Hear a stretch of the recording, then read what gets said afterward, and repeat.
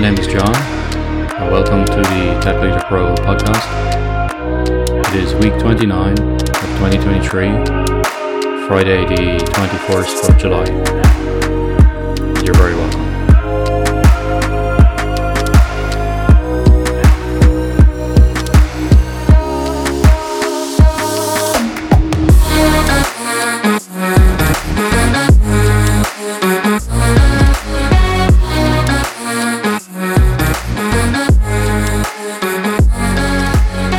Let's get into it. So this week, I want to discuss why you should never accept statistics on face value. In my teams, we deal with very large volumes of data, but in a controlled ecosystem. And even with those controls in place, I regularly see statistical reports from different sources that contradict each other on the same topic, which is naturally a bit frustrating. I like to joke that everyone has their own reports based on their own copies of the data about the same topic. So depending on who you ask, you get a different set of results, you get a different answer. And in general, it makes me very wary about just accepting statistical reports on face value. We should never ever blindly trust statistical reports. The reason for this is simple. People produce the reports, and with the best will in the world, people are flawed. Usually that flaw in question is bias. People want to report on what they want you to believe. They don't necessarily want to report on something that makes them look bad.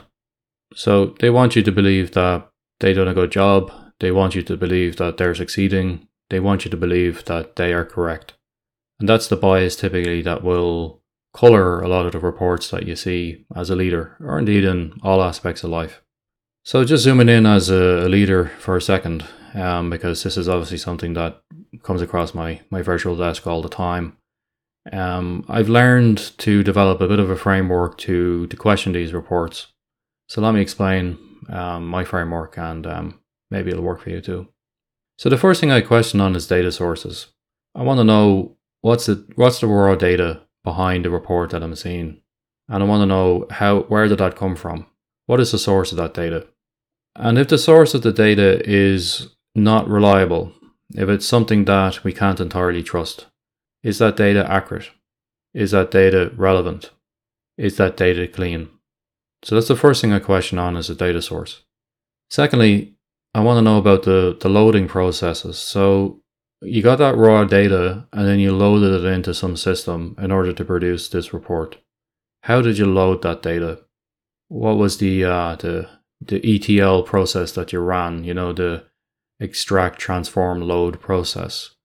Was that reviewed by somebody? Okay, is another important point, but we'll get to that later. But what was the tooling that you used? What was the algorithm that you used? Did you normalize that data? Did you convert it in any way from one format to another? And in that conversion process, did you lose anything? Thirdly, I want to know who reviewed that loading process. I want to know, was it peer reviewed? Was it code reviewed? Was it sanity checked? The process that you're following to ingest the data, to massage the data, to normalize the data, to aggregate the data. Was all of that reviewed? And who was it reviewed by? And when? Fourthly, what is the sample size? What exactly am I looking at?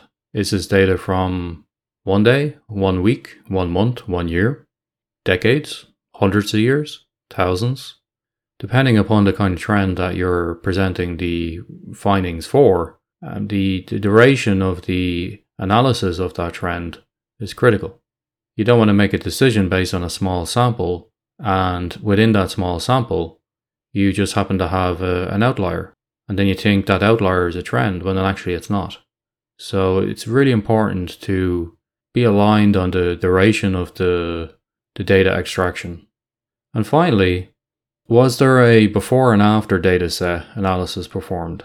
So if we're trying to figure out if something has changed, if there's a new trend that's evolved, for example, what's our baseline? What are we comparing against? So you need to have some kind of baseline that you can say, okay, this is the before picture. This is the picture that we have today.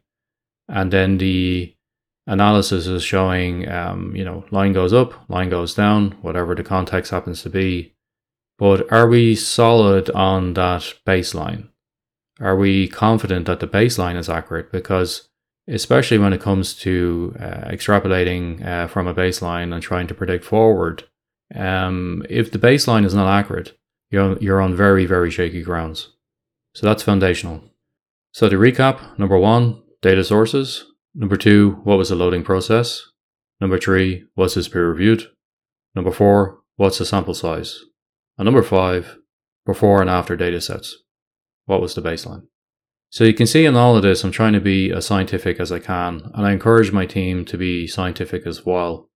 Because if you put a data statistical report in front of me, I'm going to be asking all these questions. So, I need to have those answers. I need you to be prepared to be able to answer. This is the kind of messaging that I give to my team, that I'm not just going to accept blindly if you show me a pie chart or a bar chart or a line chart. I'm not just going to nod my head and agree with you and say, oh yeah, that looks interesting. I want to know how you arrived to that conclusion before I use that report to, make a decision to go left or to go right. I need to be confident that you're confident, and I need to be confident that everything you're doing has been thoroughly reviewed. So to put it bluntly, if you accept garbage on face value without questioning it, you will be fed more garbage. This isn't just true in business. It isn't just true in product development. It's true in life. If you're spoon-fed garbage and you gobble it down, well, that's on you. And it's one of those aspects in life where it's actually good to be skeptical, challenging, maybe even a little bit difficult, and say, okay, you show me this report, you want me to believe in a certain thing, but you got to convince me. You got to go a few layers deeper before I accept what you're saying on face value. And I've seen this all through my career. I've seen a lot of it very recently in my day job. I've seen a lot of it in life where, you see in the media, for example, somebody will run with a headline, Trend X is now running at Y, and here's the reasons why you should be scared about this. Well, dig deeper behind that headline. Remember those 5 questions. What's this data source that headline is based upon? How did they load the data into that report? Did they peer review how they done that, what they done? What is the sample size? And what is the before and after conditions? So what is the baseline that they're using as the starting point before we arrive at where we are today or where we're going to go tomorrow?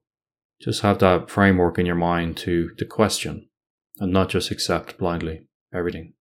So apart from that, what else did I do this week? I am running late on my podcast for the leadership series. I've just been flat out this week, to be frank. A lot of it data related, hence my my topic for this Friday. So I'm behind. I'm basically behind on podcasting and blogging in general, but I did want to get out this episode on Friday at least to keep that cadence going. Apart from that, yesterday I decided to join Twitter Blue. So I've I've gone to the dark side, guys. But I genuinely wanted to give it a go because I was seeing all of my key metrics on Twitter not quite tanking, but certainly declining. So for those who are new enough to Twitter, the trend that you will typically see with your account is you will lose followers and you will gain followers.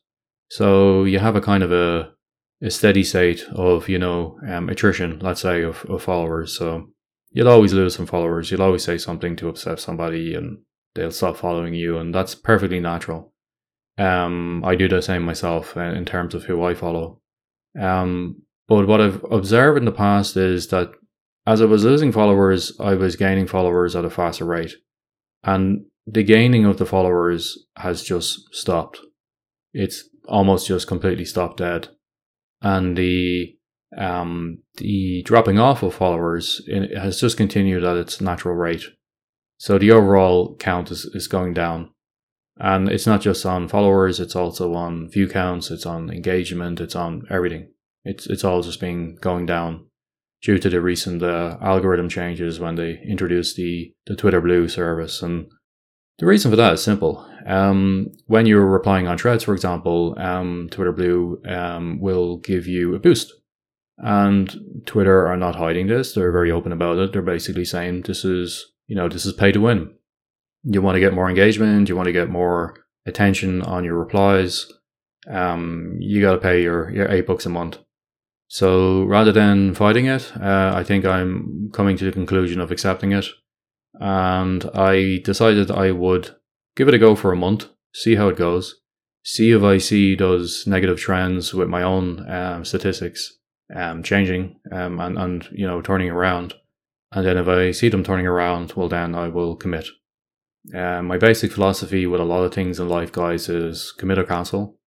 So I think a lot of people have been cancelling their Twitter accounts. I'm not ready to do that. I haven't necessarily been fully committing either. I've been kind of on the fence, and I never like sitting on the fence on any topic in life. I want to commit or cancel. So if I'm not cancelling, I feel like I need to commit.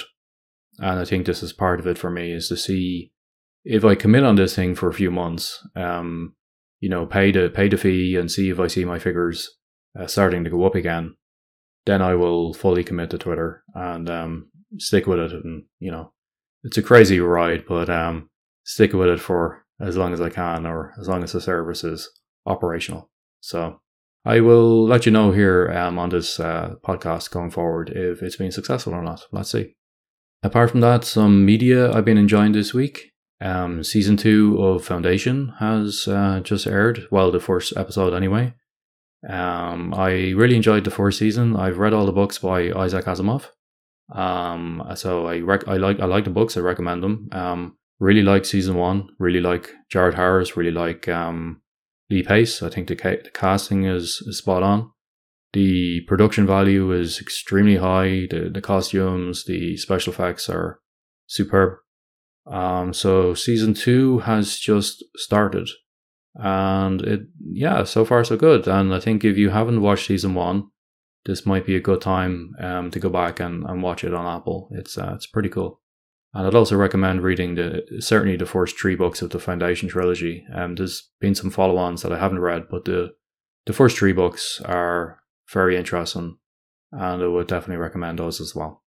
Apart from that, I just finished reading Longitude by Dava Sobel, which is about the invention of a clock that would work at sea to enable early navigators in the 1700s to be able to calculate their position in the world, specifically longitude. Very, very, very interesting read. It's a short book. Totally recommend that one as well, guys. Okay, so I will leave it there. I will talk to you next week as usual. I wish you a happy weekend. Take care. Bye-bye.